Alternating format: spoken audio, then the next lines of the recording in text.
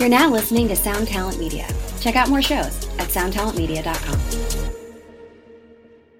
Hey, what's up, folks?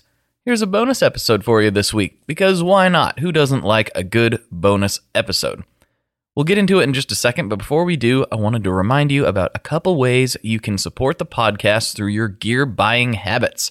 So if you're looking at buying a new piece of gear, what better way than to get that sweet, sweet, sweet customer service and that sweet, sweet, sweet candy from Sweetwater? So you go to tonemob.com/Sweetwater for any of those purchases, and a little bit will come back and help support the show, and it doesn't cost you anything extra.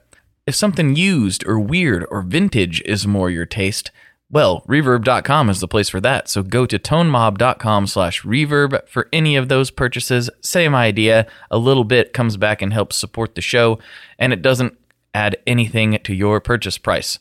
It's easy. Those are the links, tonemob.com/Sweetwater and tonemob.com/Reverb for any of those purchases. Thank you so much to everyone who is participating in that. It really helps out a lot. All right, here we go. My guest on this special episode is Mr. Tyler Larson. He is the guy behind the very popular YouTube channel Music Is Win. And if you haven't seen his videos, I highly suggest going over there and subscribing and checking him out. He's a tremendous player, a great dude, and this was a really fun chat. So let's get right into it.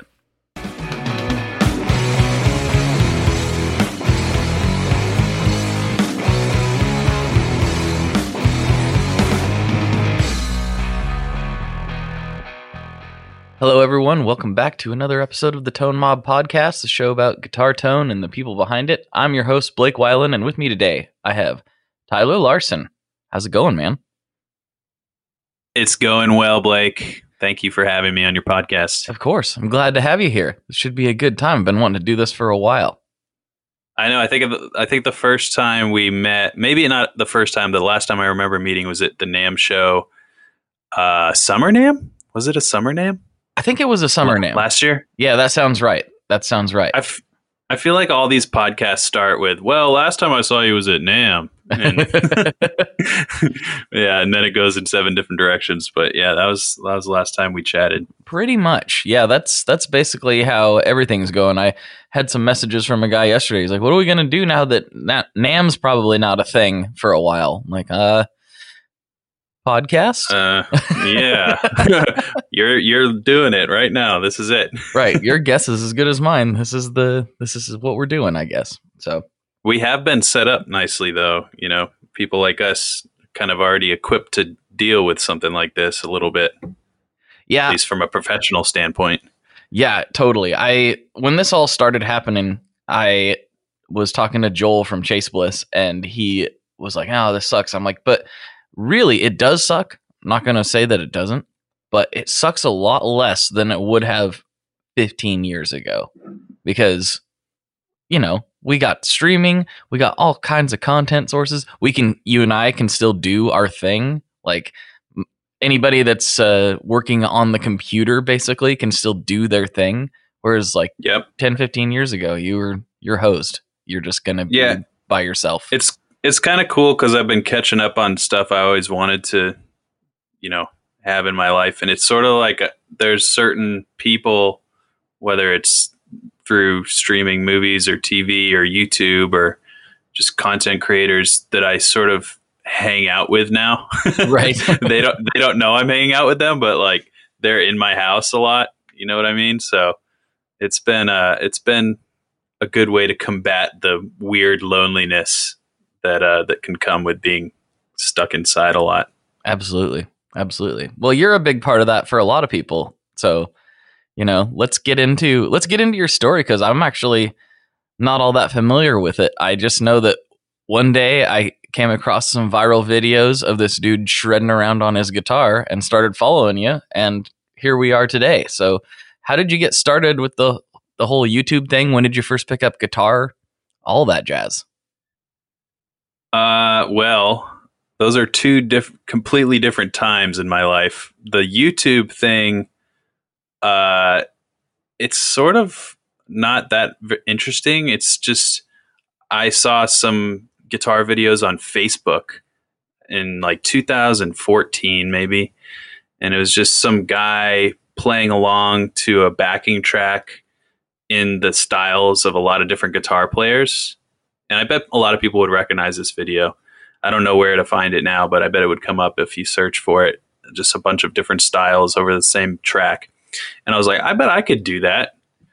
And so I started making videos on my iPhone, I think it was probably at that point. And they were just terrible. You know, you look back at all your old stuff and it's just real bad. But I was doing it and it was fun. And I was working for Apple also. So I was like doing a day job and trying to figure out how to make content as well as promote an educational guitar course, because I spent all this time trying to learn how to edit film and make a guitar course to sell because I hated working a regular job. And I finally created the course and I was like, all right, now what? So that's where the social media element came in. I was like, well, I can probably get some quote unquote fans and likes or whatever you call them by making videos that don't necessarily have to do with education to sort of rope-a-dope people into seeing that I also teach. And that sort of just bloomed into what it is today. That's interesting. So you kind of had a goal in mind. A lot of people, when I talk to, especially YouTubers, they're like, I just wanted to try it and see what would happen. But you kind of had a thing in mind already, which is a different perspective than a lot of people have. Yeah, I definitely wanted to create a business because I came from, I went to music school. So I was already sort of thinking about music as a career rather than a hobby, and how I could parlay it into something that would provide for myself. And eventually, my wife I was already married when I even started posting videos. So I was like, I just knew what I didn't want to do. And working for Apple, or I worked in retail, I did all the terrible things that just sort of suck your soul out of your body.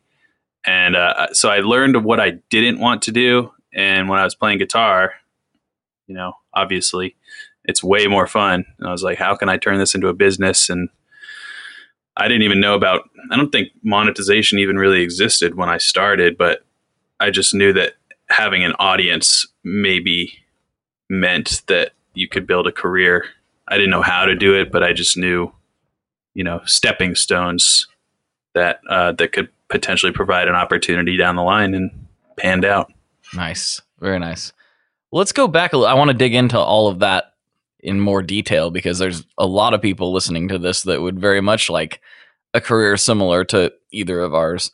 And that's something I'm very passionate about. And our mutual friend, Mr. Wampler, we're very passionate about that as well, is helping people escape that if they can, because I know the soul-sucking nature of it all too well. But before we get into all that, I want to dig into a little more into your backstory. You said you went to school, but when did you first really start paying attention to music and really start playing guitar?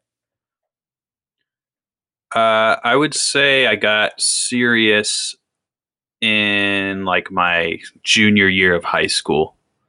So I would usually come home, and I played sports throughout high school, but I would always come home, and instead of doing homework, I would record songs.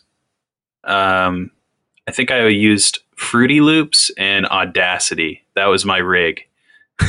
Yeah. And it was just, I wish I could find some of those recordings. They're long gone. I think I had some old PC that I used, my uncle gave me, or something, like his old PC, Windows 98 or something like that. But I just, I tinkered on and off like everyone probably does around 12, 13, 14, but it mainly sat there. I don't know what made me pick it up again. I know what made me pick it up in the first place. That was hearing Eruption and Cliffs of Dover, but that was when I was 12 and I didn't really know what was going on. But something made me pick it up again and not put it back down in high school. Maybe it was just trying to be different from everybody else, because there wasn't really a big music scene in my school. I went to a private school, and it was in the boonies of New Hampshire, so that there wasn't a lot other than football players, and I was skinny, so it's like, well, I have long fingers. Try this out. So I kind of just kept at it, and that's the origin, if you will. The superhero origin story. Yeah. Do you remember what your first guitar was and all that? A lot of people have a similar story in that, but I'm always curious what the first thing was. Yeah, my first one was a Cort, a off-white Cort. It's basically like a Strat copy. It's probably like $50, and a crappy little amp, and that's it. And I took lessons I never really liked taking lessons. I took lessons. There were a couple times when I would have good teachers, but I would just get tired of the rigmarole of having to do something, from a music perspective, which is ironic because I ended up going to a music college where that was all very important to, be on time and practice or else you fail. So, in the early days, I had my Cort and my little amp, and I don't think I got my first guitar pedal until that origin that I told you, like the junior year. I think I got a nice Metal Zone. I think I got myself a wah pedal. I had a Marshall. My next amp was a Marshall MG50 stack. Yeah, and it was just the most digital goodness you could possibly imagine. And I played like in my garage. My friends played their crappy guitar and amp, and my other friend played drums terribly, and it was all terrible, but it was all great. And that was actually the first time I filmed something. Oh, yeah? I had my uncle's camcorder, and I filmed. So it was always, filming and music always kind of went hand in hand, which is interesting because there was no landscape of YouTube or anything back then. MySpace was like brand new, and there was no video aspect to speak of. So it was always something I wanted to like capture and look back at and things like that. Yeah, I remember the first time I thought about uploading a video to YouTube. It was like, if I'm remembering correctly, it was a long time ago. It was like, okay, you can upload it. It's going to take whatever, like 3 hours or 4 hours, and it'll be processed, and maybe it will be available tomorrow. Like something like that. I now it's like, instant compared to that. But that's what I remember, it taking a long time to actually process and be uploaded to where people could view it. Is that accurate? Do you remember those days? I mean, I never even uploaded anything. Okay. I just like would record stuff and have it and watch it later. And I don't know, it was like this weird intravenous shot of nostalgia, but the nostalgia was only like 24 hours old. I don't know. It's a weird thing. I'm a big fan of like home movies and stuff like that, where you look back on stuff and, things that you've forgotten. And it's sometimes I have, hard drives full of old, terrible music, but every now and then, like maybe once a year, I'll sift through it and be like, oh yeah. And that's why I like music. It sort of transports you a little bit, not to sound cheesy, but I just really enjoy the feeling that it gives you. Who are some of your favorite artists at that time? You mentioned a couple early on before you got serious, but when you really got serious, who was inspiring you? When I got serious playing guitar, it was all the staples like Jimi Hendrix, AC/DC, Led Zeppelin, and Metallica. I would say those are the big four. And I was lucky enough to have parents who were cool with me, like cranking the stereo in my room and just playing along terribly with the pentatonic scale and just like find the root over these pretty simple harmonic structures. And it's like, all right, there I am. I'm just gonna sit here and home bass E minor pentatonic for like an hour straight not stopping. It's just keep rewinding and rewinding the song, and just yeah, those were good times. But I would say those four were definitely the ones that I took the most guitar influence from, and probably Ozzy Osbourne too. I remember I would put on my CD player and go to bed, and I would just rewind the solo. I would listen to the song up to the guitar solo, and then I would just rewind the solo section and pretend like I was the one playing it. It's like a Randy Rhoads solo. Right. And I would just be like, yeah, that's me playing that. And I would listen to it like a dozen times and then go to sleep. And that was like my ritual for going to sleep. Randy Rhoads always soothes kids to bed. That's what I always say. Yeah, exactly. Well, apparently my mom, when she was pregnant with me, she I don't know if this was me or it could have been my brother, but one of us, she basically stood in front of a speaker at a show, at a Metallica show. Nice. And that imbued me, I guess. And then it's funny because years later, when I was in high school playing guitar, I had just learned the one solo from Metallica, and I was shredding it in my niece's face, who had newly been born. She was like 6 days old, and I was just shredding the one guitar solo, like pretty loud in her face. And while my sister was holding her, and she was just fast asleep, but she was crying before. So it's a weird kindred spirit with my family and Metallica. I love it. Yeah, Metallica is a big one for me. I went from like basically 90s country to a little bit of alternative rock that my friends were introducing me to, all of a sudden to Metallica, and then it was just like a deep dive into heavy stuff from there for me. And my parents didn't really know what to do with it, but they were okay with me, cranking System of a Down and Unearth and all this crazy stuff. So, even though they hated it, I appreciate them for it. it's totally outside their wheelhouse. You have to pay homage to the people who gave you your music at that age. They could have given you terrible music, or like allowed you to not allowed you to listen or something like that. So I'm happy that my dad and my brother and sister and mom, they all had good taste and exposed me to many things. It's very important. I'm trying to help my kids along the journey as well, without being that musical version of the pushy football dad.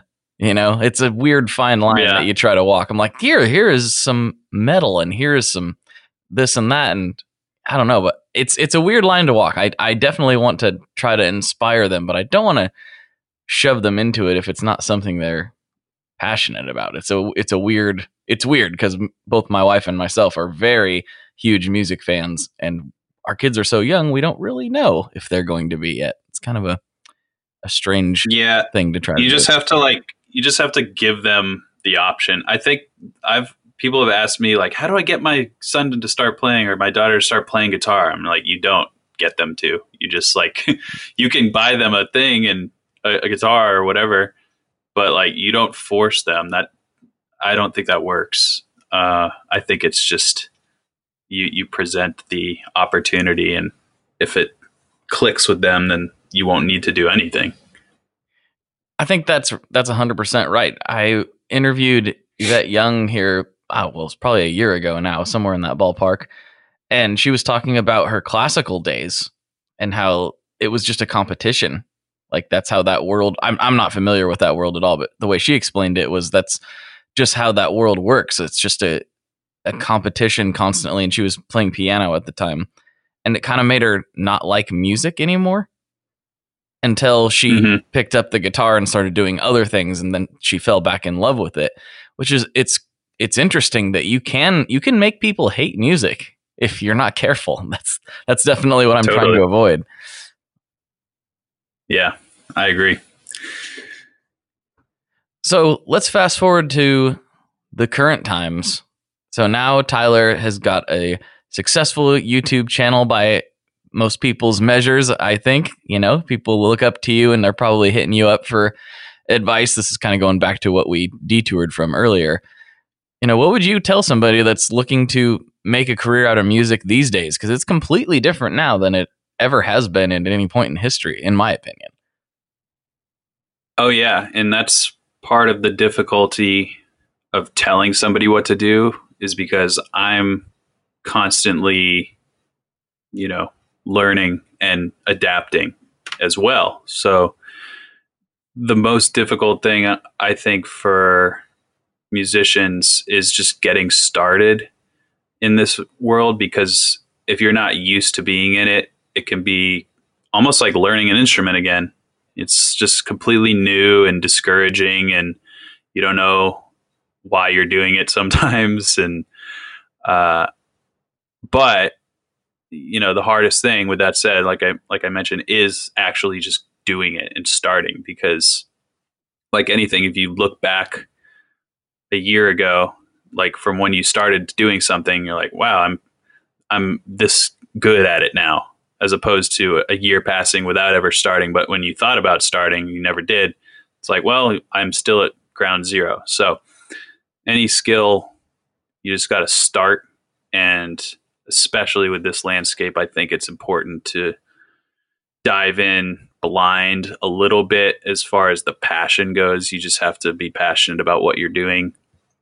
But with that said, I have answered this question before, and I've got a pretty good line on takeaways, because it's hard to answer this question without being philosophical, and kind of maybe confusing somebody even more.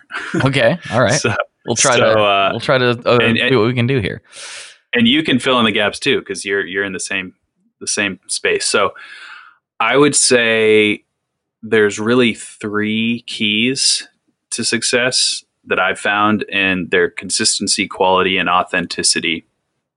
And my definition of consistency is basically for you and your audience, whether or not you have one yet.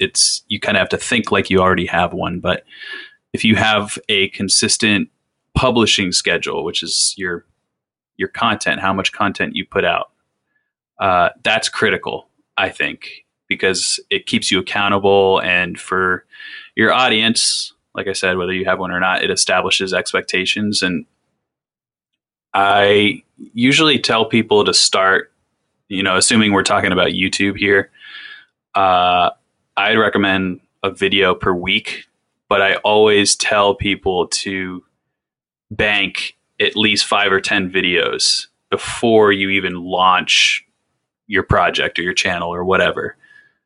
And that keeps you from pouring your heart and soul into a video or two and blowing it out.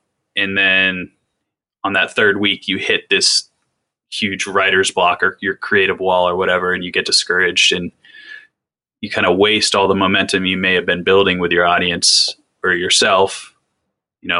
Your mentality could be affected negatively. So you should just be honest with what's reasonable for your output and kind of set the bar there. And once you set that schedule, you have to commit to it. That's the hardest thing to do. So that's consistency. And I think that's the most important part. I would agree with that. I have told a lot of people that one of the biggest mistakes I made with this podcast go early on was I had been consistent for a while, and then life happened. I was working a full-time job at the time, and basically 2 full-time jobs at the time, and I couldn't keep up. I got to a point where my schedule wouldn't allow me to get interviews in, and I kept thinking, okay, I'm going to get one in this week. I'll crank it out. And eventually those weeks turned into months. And so it went like 3 months without an episode. And who knows how many people I lost during that point, because I've talked to listeners that are current listeners that remember those times, and they said, oh yeah, we thought you were done. Like, we thought you quit. And so there's probably people that like just never came back because they thought it was over. And that's bad, because I was really building momentum at that time. I should have, at the very least, there was really no avoiding not having the episodes come out, but at the very least, I should have posted something saying like, I'm not done. I promise I'll be back. You know what I mean? Like, Yeah. it would have been really easy to do. I just kept thinking, okay, I'm going to get an episode this week. And I just couldn't do it. And so consistency, I think, is almost the most important thing. I think you hit the nail on the head. Yeah, it's just hard. It's a grind. Like, people only see or hear the finished product. They don't necessarily, and the smart people and the real people, which I think maybe it's growing more and more every day, the people who understand what goes into this, but a lot of people don't know the difficulty. And I feel like sometimes I want to avoid, like, I feel like sometimes when content creators talk to each other, they talk about how hard their job is. So I'm not saying this is hard compared to like somebody who's curing cancer, but it is pretty hard. And I think that it can be overlooked until you actually try it. Mm-hmm. But with that said, the resources now are pretty awesome. Like just this podcast, the stuff we'll talk about right now is more than I ever learned, but before starting. So it's important to have an open mind, but also understand it's trying on your spirits. Yes. In the early days. It is. And I always try to, this is a difficult thing because like coming from the blue collar manual labor world, I would hear myself in 2020. If I was listening to myself back then, I'd be like, dude, what you do is not hard. Like I'm pulling this transmission out of this large, semi. That is difficult. And I agree. Those jobs are much more challenging. The jobs that I used to hold are much more challenging physically than this one is. This one is more challenging in the way that you're, much more accountable because it's all you. It's you or it doesn't happen. And then it's also like, I don't know, for me, it's hard to shut off. It's hard to not think about it and not like see yourself as wasting time when you're not working on it. And that's not healthy either because you need time off.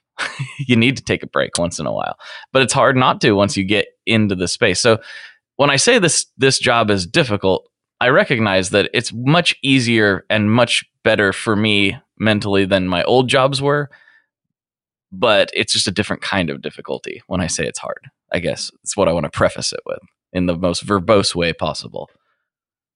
Indeed.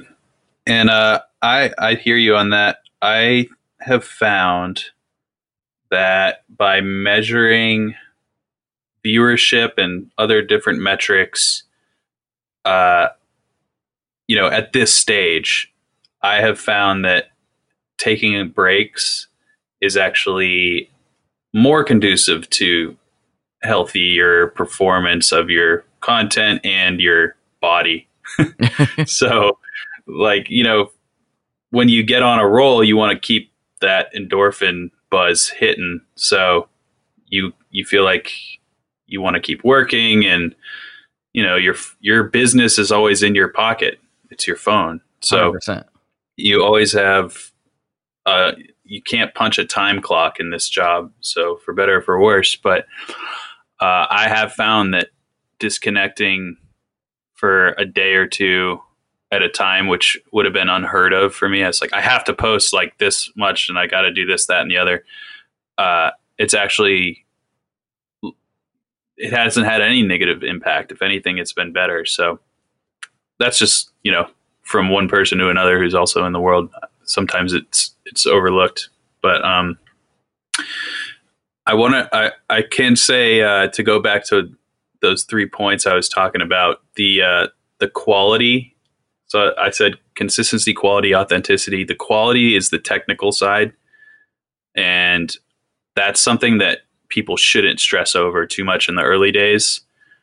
It's basically the only way to improve that area is to keep making stuff, keep making content and learning from the inevitable mistakes. And like I mentioned at the very beginning, looking back on old content is just like, ugh. but and it's so funny because, you know, that stuff comes up when people are looking for stuff still. Those are some of my most popular videos, is the real old ones. And I'm just like, oh, that's their first impression of me. Okay. Well, it's fine. You know? Right. But I think people find their voice and their rhythm in time. But again, just like starting is pretty difficult. So, you know, authenticity is really the passion. That's the thing that keeps it going, that kind of fuels the consistency, which usually isn't an issue, I don't think, for most people who have been successful.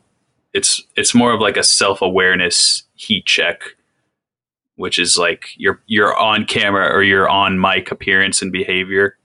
So I talk into the mic or I talk into the camera exactly how I'd talk to someone in person. And I think that comes over time.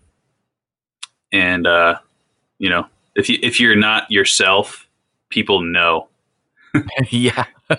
They can see it. They see right through the fake stuff. And I don't think there are any inauthentic, successful content creators. I think there are like some terrible people, or like, you know, people who are just D-bags who've found success on YouTube and social media, but they're also that way in real life. So it's like the truth of authenticity, I think, is important to recognize. Yeah, I mean, I've people who've met me at NAMM and other places have noticed, like, if anything, I'm nicer on the internet than I am in real life. Not that I think that I'm a mean person in real life, but I'm definitely like more down to, like, you know, clown around in real life. Yeah, me too. And like, you know, make fun of each other and all that stuff. It's just, I just feel like there's so much negativity on the internet. I don't really want to be a part of it. So even if it's a joke, you know, even if we're just making fun of each other, of course, Wampler and I will make fun of each other on Chasing Tone all the time, but we've got that rapport online at this point that people understand that it's not real, like, actual meanness. And so I've always made a really strong point, and I feel like you have too, to like not put out like just, you know, there's people who like to be talking heads and just trash talk things. Like, this album came out and I think it sucks because of this and this and this. And I'm like, I don't know. I know those get clicks. It doesn't appeal to me at all, if that makes any sense. Yeah, it's hard. I don't think that is very successful these days. I think maybe there was a time when it was cool to be, you know, bashing on someone, especially in music where it's so subjective. Mm-hmm. It's hard to make fun of people in the music community but still be likable. Like, I've made a few videos in the past where they're definitely tongue-in-cheek, but the only people I'm bringing down, if you want to even look at it that way, are people who are so wildly successful that, one, they'll never see that video, and even if they did, they wouldn't care because 1,000 million worse things have been said about them. Right. And so I still kind of treat it like they'll see it. Like, I've made videos about Taylor Swift or things along those lines, and I'm never disrespectful. I think it's more about like creating humor that guitar players will understand, that's sort of tongue in cheek. But at the end of the day, I also am like, yeah, so anyway, you're the most popular artist on the planet. Right. It kind of goes back to the people who don't know what it takes to build a YouTube channel or create a podcast that's successful. I am aware what it takes to be at that level. I don't have what it takes, but I'm aware of what it takes. And so there's always that underlying humility that I think maybe wasn't present even just a few years ago. I think it's sort of more dialed in, at least in the music community. You know, somebody's not going to come out and say something just completely negative without some sort of repercussion, I think. I think that the music community as a whole has realized how intertwined we are, and B, how similar we all are, despite like glaring differences. It was really striking to me today to watch. I don't know if you're familiar with the 2 Minutes to Late Night YouTube channel, but it's generally a lot of heavier musicians doing various covers. But what was astounding to me today was like, I can't remember who all was on it, but it was like Frank from My Chemical Romance, Max Weinberg, and like some guys from Hatebreed. Like, yeah, Jamie Josta was on it. Like all these different, completely different genres doing a Misfits cover. And it was like, wow, like all of these artists came together from completely different spaces. Like Max Weinberg, like, and Frank, like what's going on? I think everyone's realizing that we're all just kind of, different wings on the same bird, for lack of a better term. Like we're all just trying to do this creative endeavor, and even though the results are wildly different, we're all trying to do basically the same thing. Yeah, and that is a crazy compilation of people. It is. I would never expect, and especially that cover, like that. Usually, when a strange group of musicians gets together, they do like a quote unquote standard, like a Beatles song or a Hendrix song or something like that. That's funny. They went with a Misfits song. Yeah. I mean, it's not surprising for the channel, but it is surprising mostly for Max Weinberg, I think. Oh, yeah. Well, that dude, who was he on? Conan? Was that where I first saw him? Was it Conan or Leno? I think he was with Leno first. I can't remember. He's such a prolific drummer. I just remember seeing him on one of the late night shows. Yeah. And he was the first musician I was like aware of. And because it was the Max Weinberg 5, right? Or something like that. Mm-hmm. But yeah, they're great. All those musicians are great. And I don't know. Now I'm gonna have to go look that up.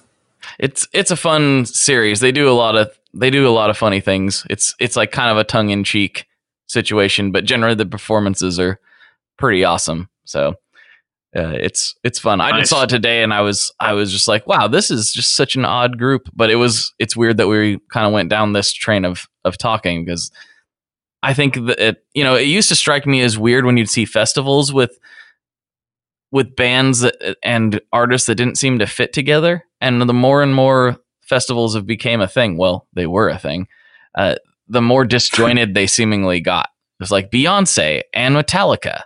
Like a what? We're doing like we're doing a what? Is there a Beyonce and Metallica? I don't know. I was being dumb there, but there's definitely hip hop artists and metal artists and indie bands and all playing together at the same festivals these days. At least pre-COVID. Yeah, well, that reminds me when James Hetfield did the country thing for like a second.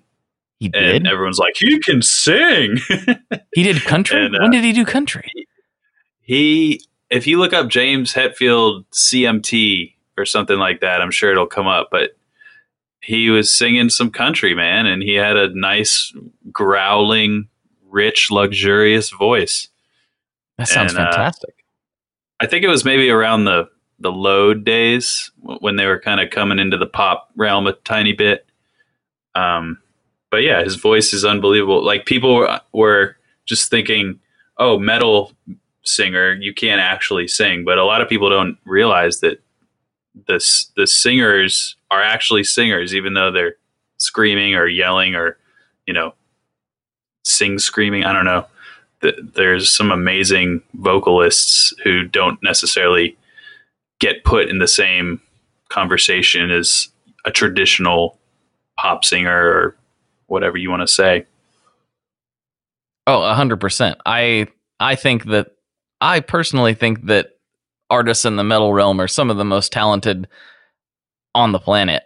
And I've heard people make arguments on the guitar playing side that if classical guys like Bach or whoever were around now, they would probably be playing metal. And I can't really argue with that. That seems like if you listen to some of those classical compositions, they have more in common with some of the crazy metal stuff than they do with pop music, for sure.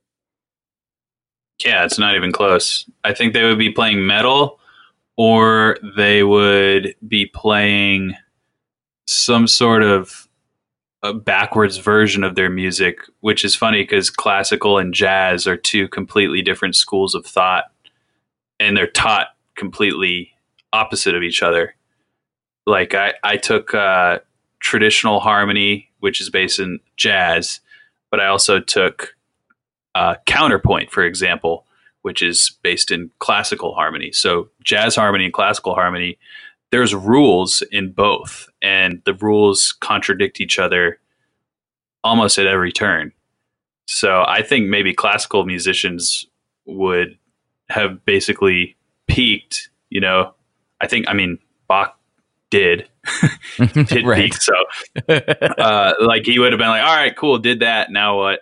And he would have gone on to be like some insane jazz pianist, or he would play like the trumpet or something, be just like a jazz guy in New York City.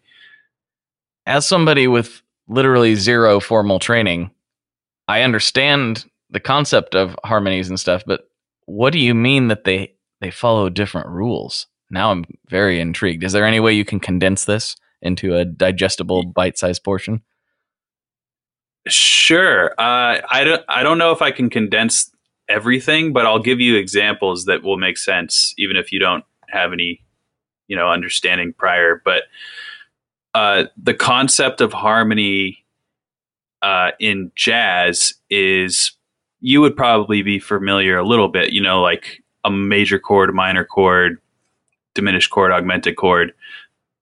That in jazz and that in classical are the exact same thing. All the notes are all the same, but the way in which you construct harmonic progressions or chord progressions, there are rules. And in a place like Berkeley, where I went to school, you will literally fail a test if you don't follow the rules when you're assigned to write a piece of classical counterpoint, for example.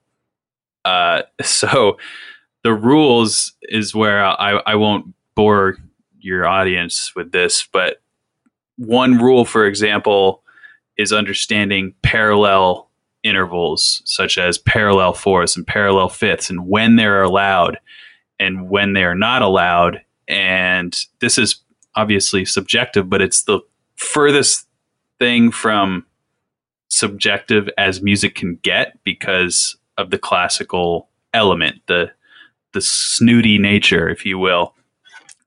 So you can literally write an incorrect piece of music if you're assigned to write in a certain style of classical harmony in a higher education learning institution.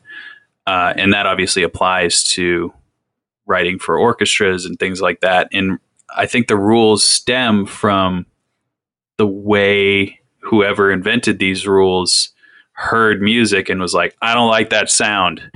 So that's, in a nutshell, classical harmony is like rigid and, kind of the fundamentals of chord construction are key, and no pun intended there, but I think the jazz harmony is a lot easier, and that's why it's sort of the more adopted style of harmony among musicians, and that includes rock and metal. Jazz harmony is what you would be familiar with, and what maybe your listeners are more familiar with, where you have a various extensions of chords, but there really aren't rules. They're just suggestions. So you don't really want to play a flat third over a major chord, but you can if you do it in a way that is musical and makes sense, and also that you can kind of understand why you did it and that you resolve it in a certain way. So I'm getting a little into the weeds, but the difference in jazz and classical is jazz, you can manipulate things and it's a little bit looser, and classical, it's pretty black and white, and the voice leading elements, if you're writing for multiple voices, that's where you can get hung up and write incorrect notes and get slapped on the hand with a ruler. And it's all, you kind of have to know the rules before you break them. That's what Bach did, and that's why he's the best ever, is because he knew all these rules and then he would totally break them all. And he's like the only one who's allowed. Like, he would have these parallel minor seconds that would happen over little passages, and then they would come back down into the rules and then go out of the rules. And so basically, you got to be a famous composer who knows the ins and outs of all these contrapuntal vernacular and all these things before you can become Stravinsky or something like that. That's interesting. Is there I'm not sure what the word is. Well, is there sort of a competition somewhere like Berkeley, or a hierarchy somewhere like Berkeley, where it's like the jazz guys are over here and the classical guys are over here, and they both kind of look sideways at each other? Is that a thing? I wouldn't say in the guitar world it is, but I think it could be there as far as instruments go.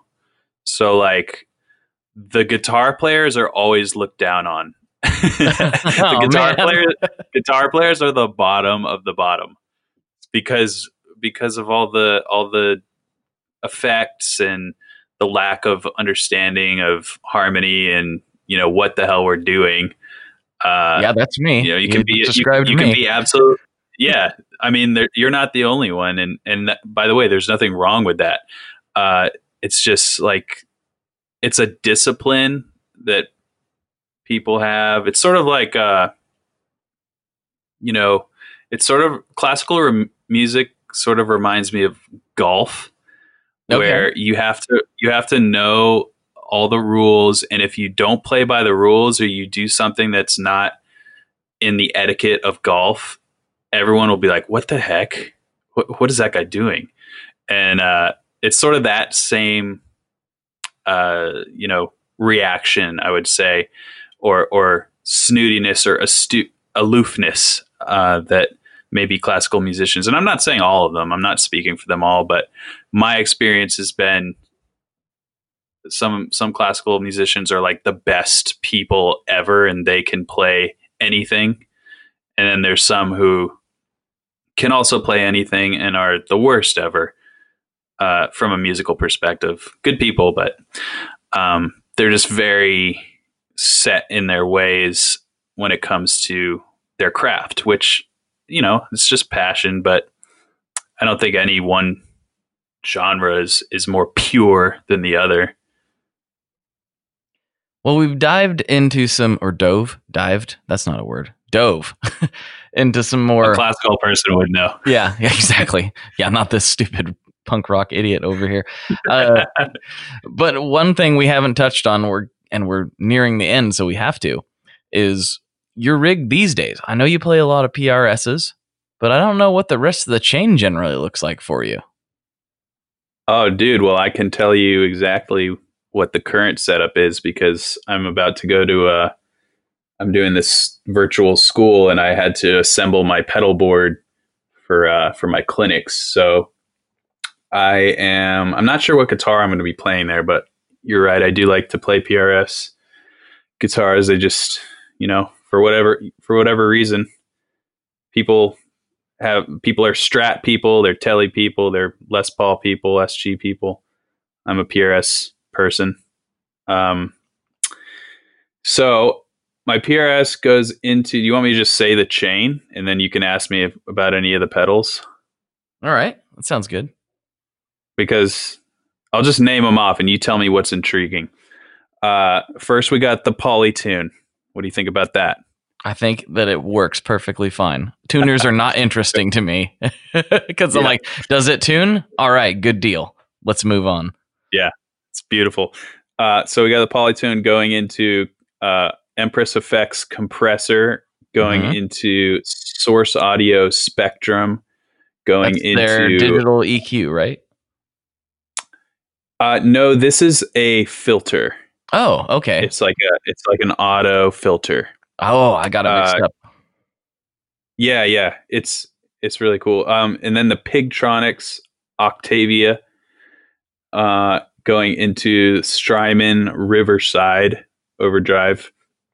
Then that goes into the Empress Effects Heavy, which is a distortion. That goes into the Sabadius Funky Vibe. And that goes into the JHS Lucky Cat Delay. That goes into the Wallace Audio Fathom Reverb. And then I have a loop, RC1 loop station on the end. Beautiful. Beautiful. Tell me about that vibe. That's the only one I haven't heard of before. Yeah, that's a new addition. So I found out about this pedal on Instagram. Do you know RJ Roncalio? Oh, I yeah, don't know how dude. to say his last name. Yeah, that guy rules. Yeah, so I saw him playing this pedal, and I was like, I need that. And it's like this. It's the Fillmore East version, so it's like a very Hendrix-y vibe and or chorus. There's two settings, vibe or chorus, and it actually is. It takes up the most real estate. It's like two pedals worth. So it's a pretty big sacrifice to put it on there, but it just sounds so cool. And it's just the sound that you turn on that puts a smile on people's faces. And I feel like everyone should have at least one pedal on their board that does that.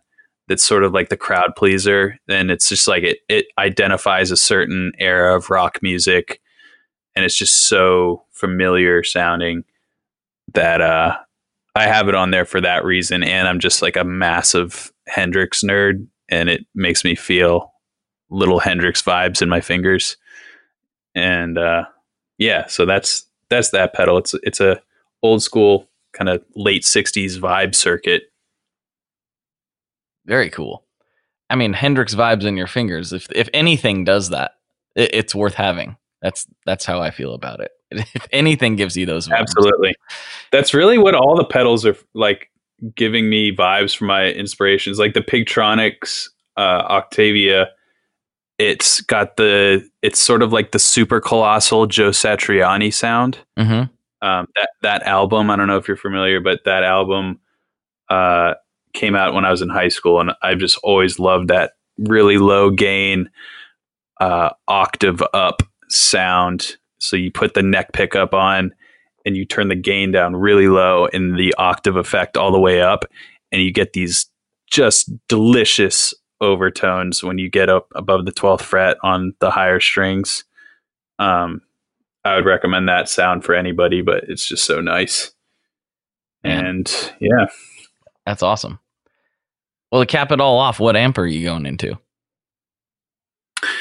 That is a often changing. Depends what I'm playing. I have a couple standbys. I really like my PRS Custom 50, which is now, I don't think they make that one anymore, but they make like an Archon would be a similar one. PRS Sanzera is like an ultimate pedal platform. That's probably what I'm going to be using next week. I have a Bullhead Paragon, which is a huge 100-watt awesome head, like a boutique head. And I would say those are my go-tos. I got a Victory Copper Deluxe, which is probably got the best built-in reverb I've heard on a head before. Spring reverb. Those are probably my four go-tos, but a lot of the time I'm using plugins, like Universal Audio. The Universal Audio Diesel VH4 is like instant tone. And, you know, when you're setting up to do something, you don't want to spend a lot of time dialing in tone. I have like some go-to stuff. I use some of the Neural DSP stuff, like the Corey Wong archetype that just came out is really good. I'm actually doing a video with him later this month to use that and promote it a little bit. So yeah, lots of answers there. Amps, I'm like a total amp fiend. I'll use whatever as long as it meets a need. You're really making me. I forgot for like a minute and a half about how much I want an Archon, and I was like, oh yeah, I really want one of those one of these days. Ugh. Oh yeah, you won't regret it, man. It's great. One of these days, I'm gonna scoop that up. I have my selection of amps that I'm pretty solid and happy with, but there's a couple outliers. Like I really want an Orange Rocker Verb, and I really want an Archon, and there's a couple other. The Archon's the one I think I haven't actually brought up before. There's a handful, a 5150. I really want a 5150. It's just a handful of amps that I really want to get my hands on. I don't need, but I want them. And that's just the state Well, of do me we being. do we really ever need it? I mean, come on. Sometimes. Maybe you do need it though. You're right. Maybe I do. If you redefine the word, maybe you do need it. I do need it. You're right. You've talked me into it. That's all it took. You're welcome. I need it. I need it all. All right, man. Well, all right. We have almost reached the end of the episode. And you mentioned the music school. And also, thank you for sponsoring the podcast these last couple of weeks. I have been telling everyone about your music school experience that's coming up. If you want to plug that and anything else that you want to plug right now, here is your time to shine. Yeah. My music school is not necessarily just mine, Right. but it is, I've been calling it mine because it's easier to say it that way. It's just, but it is definitely not just me. It is myself, Paul Reed Smith, Tim Pierce, Dennis Chambers, the Granger brothers, Brian Ewald, Mia Simone, all these really great musicians coming together for a virtual guitar camp and music camp for 4 days. And by the time you're listening to this, I don't know when it comes out, but it starts August 10th. And you can just go to marylandhallmusicschool.com if you'd like to register. And you don't have to be there for any of it, really. Is your registration gives you access to the whole live stream indefinitely. So if you have to take a break or you're working or whatever, you can still enjoy all the knowledge. But it's like 4 8-hour days of sessions and clinics and guitar giveaways and lots of fun stuff. So I'm really pumped about it. This is the first time we're doing it virtually, and I'm working real closely with Paul on it. And that's kind of crazy and cool because I bought my first PRS when I was in college with all the money I saved up, and now I'm working with him. So it's pretty cool. Pretty cool. That's fantastic. And for all the listeners, that link will be in the show notes. So easy peasy to get to. And it'll be coming out before August 10th. So no worries on all of that. Nice. All right. So here's the last couple questions of the podcast.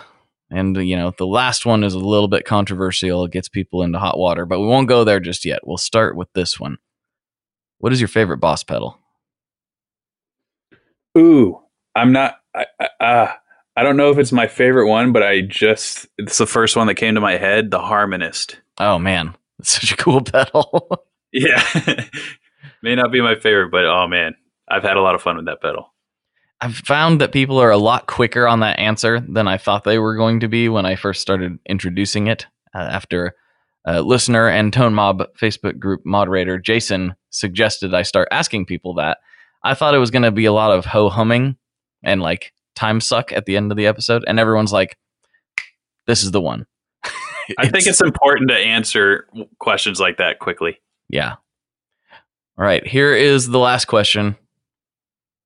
What is your favorite kind of pizza?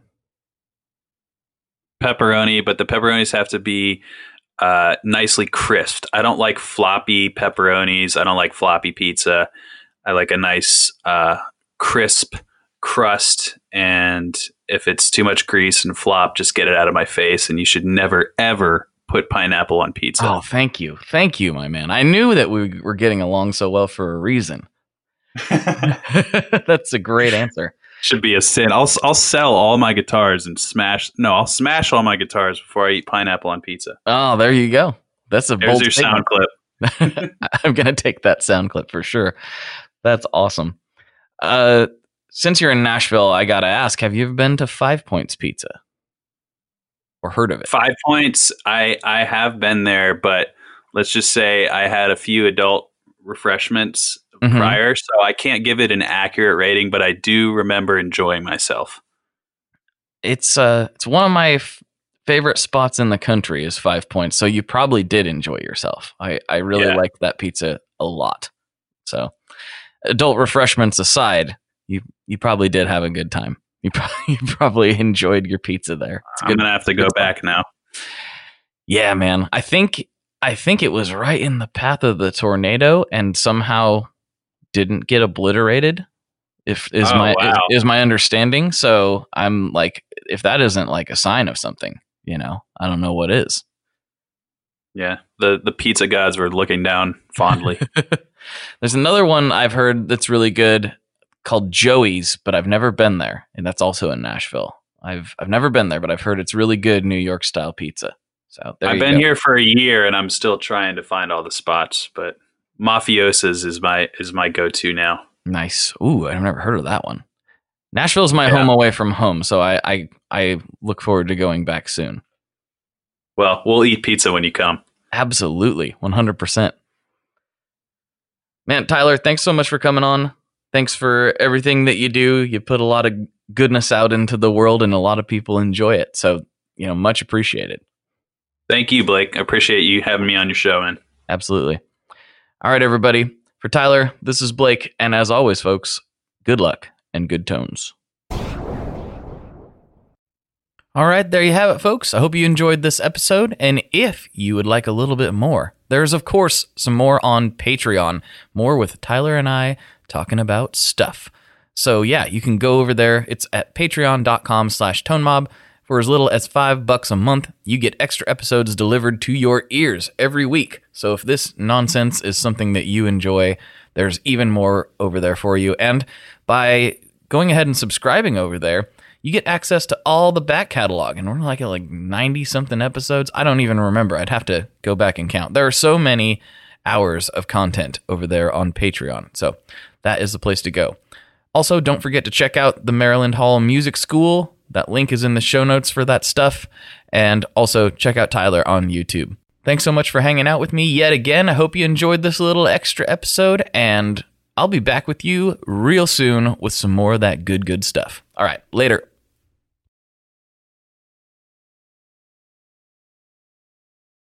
One last thing before we totally sign off here.